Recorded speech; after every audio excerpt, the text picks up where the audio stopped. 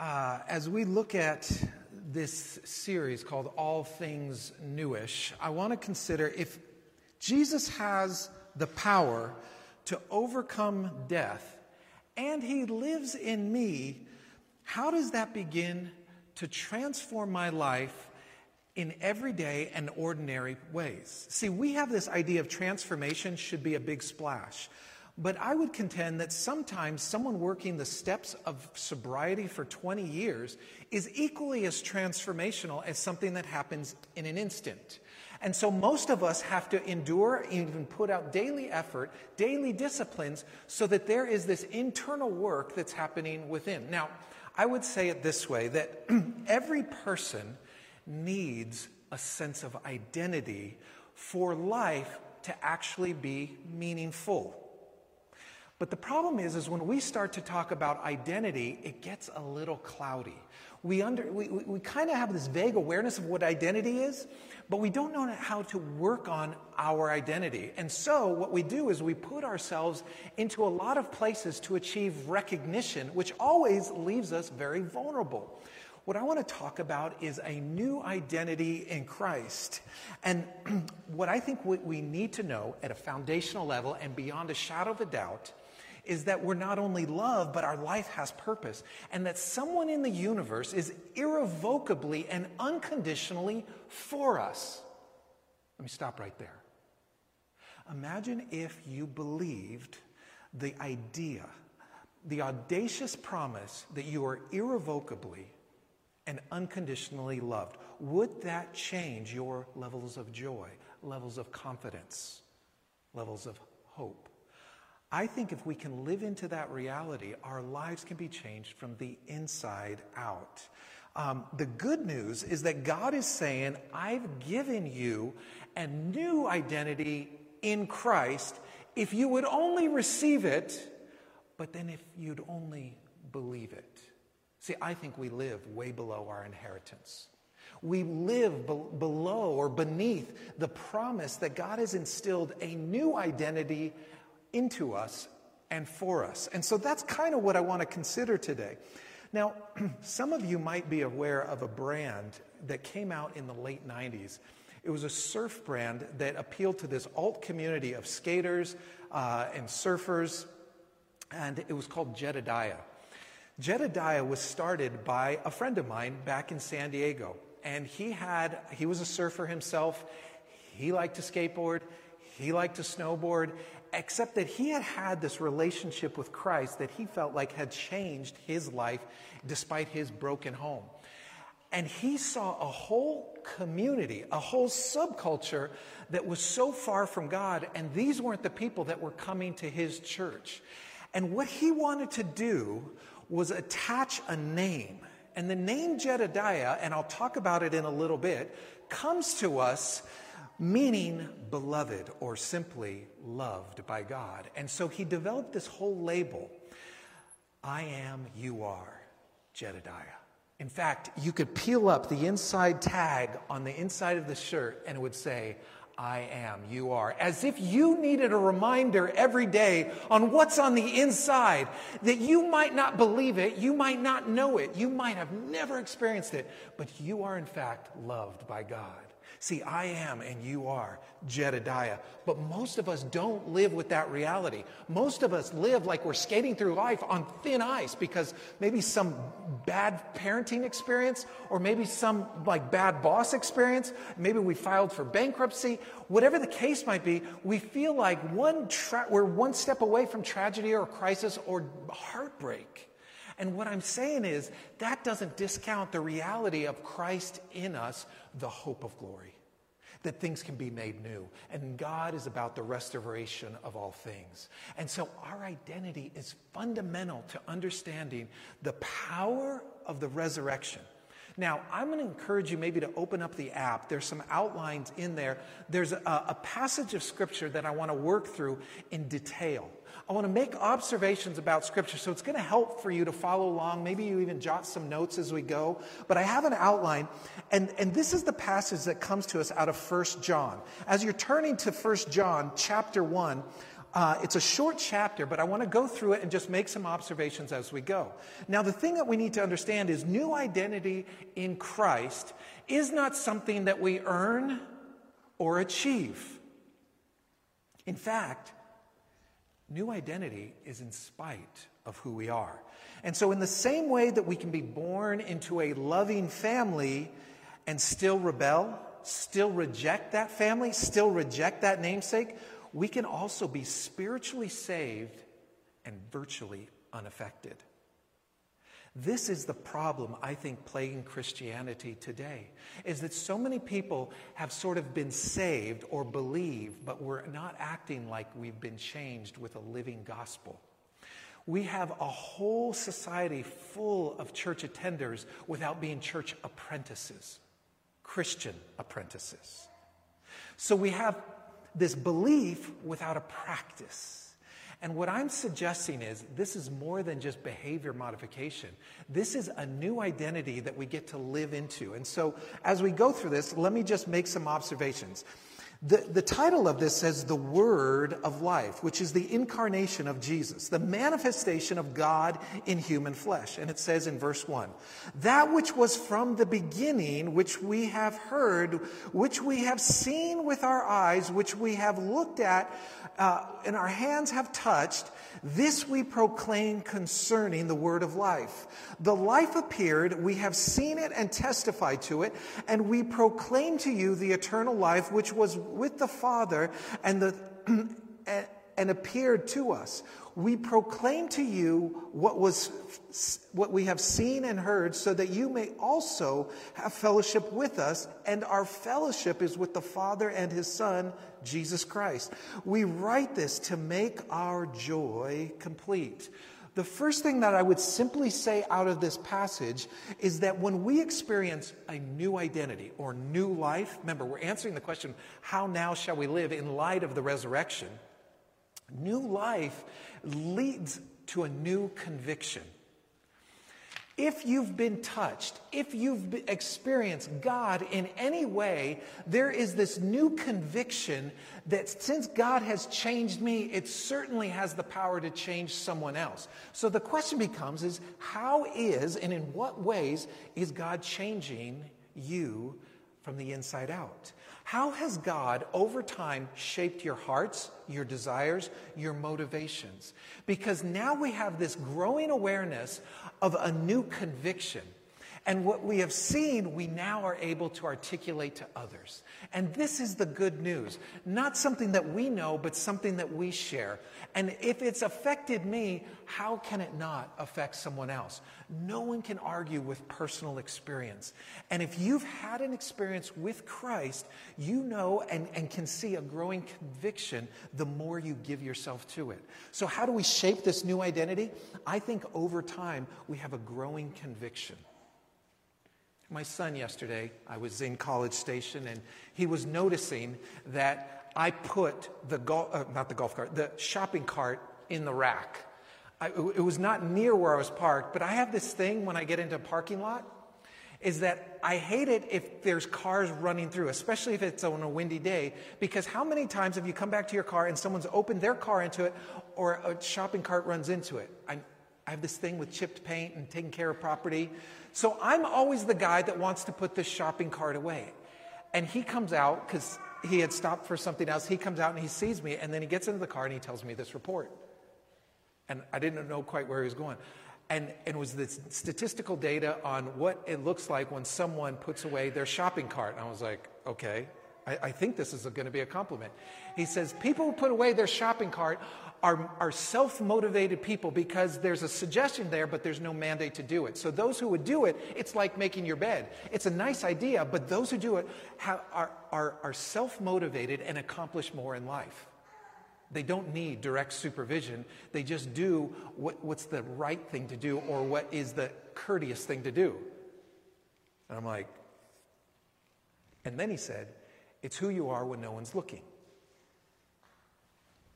And I was so proud that my son is thinking about these things. I wasn't doing this just because I just don't like carts rolling through the shopping center lot. But he paints this picture of what it is to have this internal conviction. And what I'm saying is the more you follow Christ should break your heart in more ways. It should sensitize your heart in increasing ways so that we care more and we sacrifice more. So that we give more and we even pause more in a level of patience. This is what it means to have our identity shaped with a growing conviction. Let's read on. This is verses 5 through 7. It says, "This is the message we have heard from him and declare to you that God is light, and in him there is no darkness at all. If we claim to have fellowship with him, yet walk in the darkness, we lie and do not live by the truth. But if we walk in the light as he is in the light, we have fellowship with one another, and the blood of Jesus, his son, purifies us from all sin." And so what we see in this new identity is a new humility. A new humility.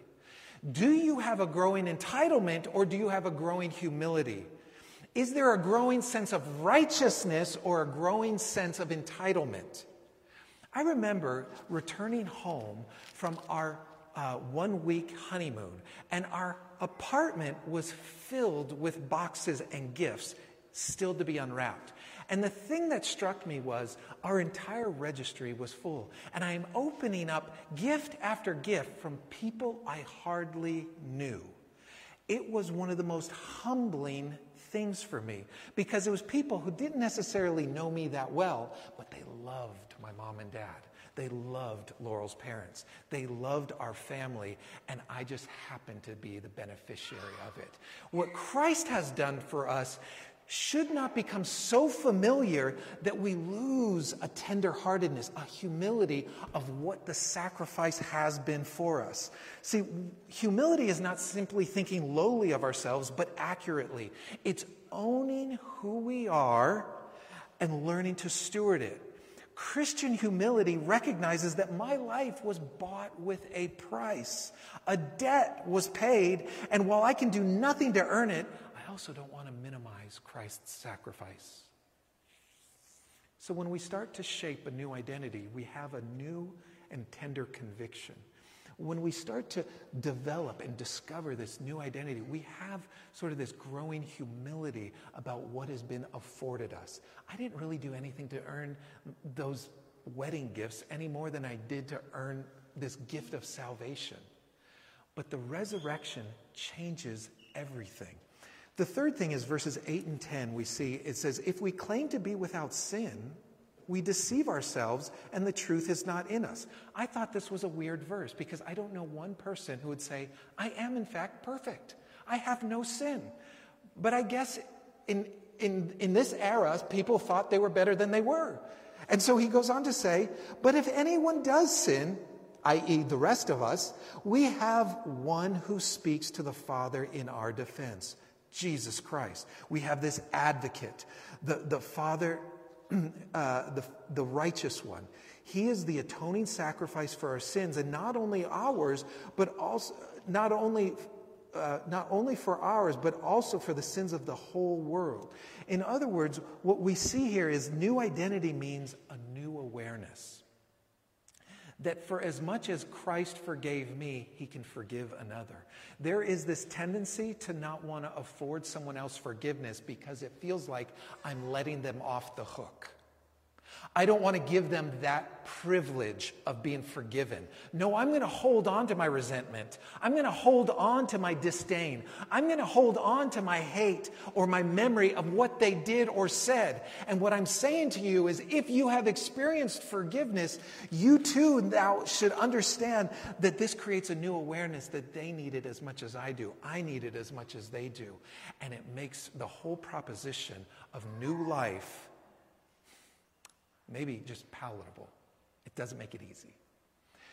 The last thing comes at the beginning of chapter 2, and he says, "My dear children, I write this to you so that you will not sin. But if anyone does sin, he will have one who speaks on my..." Sorry, I just read that part. And the one thing I would say is identity creates a new direction. So the fourth thing that I would say is when we start to find ourselves in Christ, in light of the resurrection, it causes a pivot in our lives. And when the desires of our hearts change, when the motivations of our hearts change, when the attitudes of our hearts change, it can't help but create a new direction. You can still be in the same career path. You can still be in the same economic bracket. You can still be in the same struggling marriage. But what it does is it shapes this directionality of Christ is present and in all things. Now with that awareness, how should we live?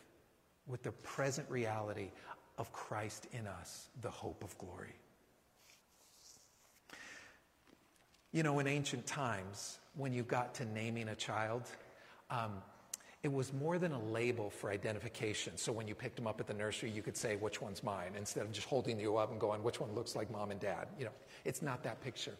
The idea of naming a child was supposed to describe something about their character or their essence. And you're like, wow, how long would they wait to name that child? But because that was true, a name wasn't going to be disassociated from someone's actions or their essence.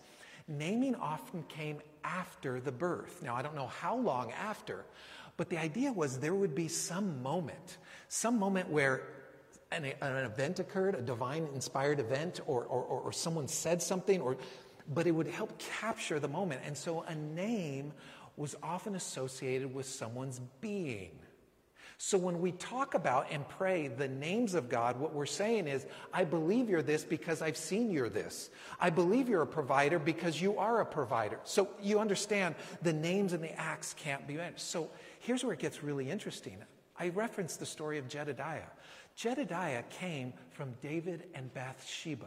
Not child number one, but child number two. David, as you remember, was an adulterous man who took this woman, got her pregnant, and then had her husband killed in battle on basically a suicide mission. God begins to do a work in David's heart. But even though they give birth to this child, the child dies. David is just praying and fasting. He doesn't eat for a week. God meets him in this place. He takes his wife now, because he took her as one of his wives, and they give birth to a second son. And this would be the son named Solomon, who, by the way, is in the line of Jesus. Who, by the way, God would redeem and restore this godly heritage. Wait, how could that heritage be godly? That's illegitimacy, and God makes it legitimate. I mean, this is something redemptive. This is something redeeming. Here's where it gets kind of fascinating when you look at the naming. Solomon says, I want to name him, David says, I want to name him Solomon, which comes from the Hebrew word meaning shalom, or peace. Now, God had already said that, David, you are not going to build my temple. You've been a God of war, but now it's going to be an era of peace for you. God sends word through the prophet Nathan, and the name comes from him and says, I want you to name him Jedediah. It was not uncommon to have more than one name, because I want you to understand that even though you have faltered, even though you have done the unthinkable, even though you've murdered, and you are still beloved. You are still my child. See, this is what it means to take on a new name. This is what it means to live into this new reality of I am God's child. I bear the name Christian, which doesn't have a lot of marketability today. It creates a strong polar reaction oftentimes.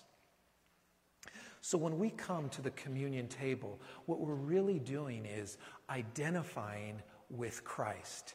And I want to talk a little bit about this as we prepare for the communion elements, because when we come to this, we have two key moments in the communion liturgy. In the communion liturgy, there's two words that we mostly don't talk about. It's not something understood. We understand it, but we don't talk about it. And these are the two words. They're tricky words. They're Greek words, but one is anamnesis, and the other is epiklesis. I know that sounds crazy, but let me break it down to understand this. Anamnesis, which sounds a little bit like the word amnesia, which we'll talk about, anamnesis literally means remembrance, to remember. And Jesus spoke of this all the time. He says, do this in remembrance of me. You didn't realize that's what you're doing? But all this time we've been taking communion, and sometimes we have big tables up front, engraved, do this in remembrance of me. We are remembering him. Now the second word, epiklesis, literally means, it's like an invocation. It means to appeal to or to come. So when we pray over this cup, we're praying for the Holy Spirit to become the literal body and just to live the life that we're called to live that we can't live on our own.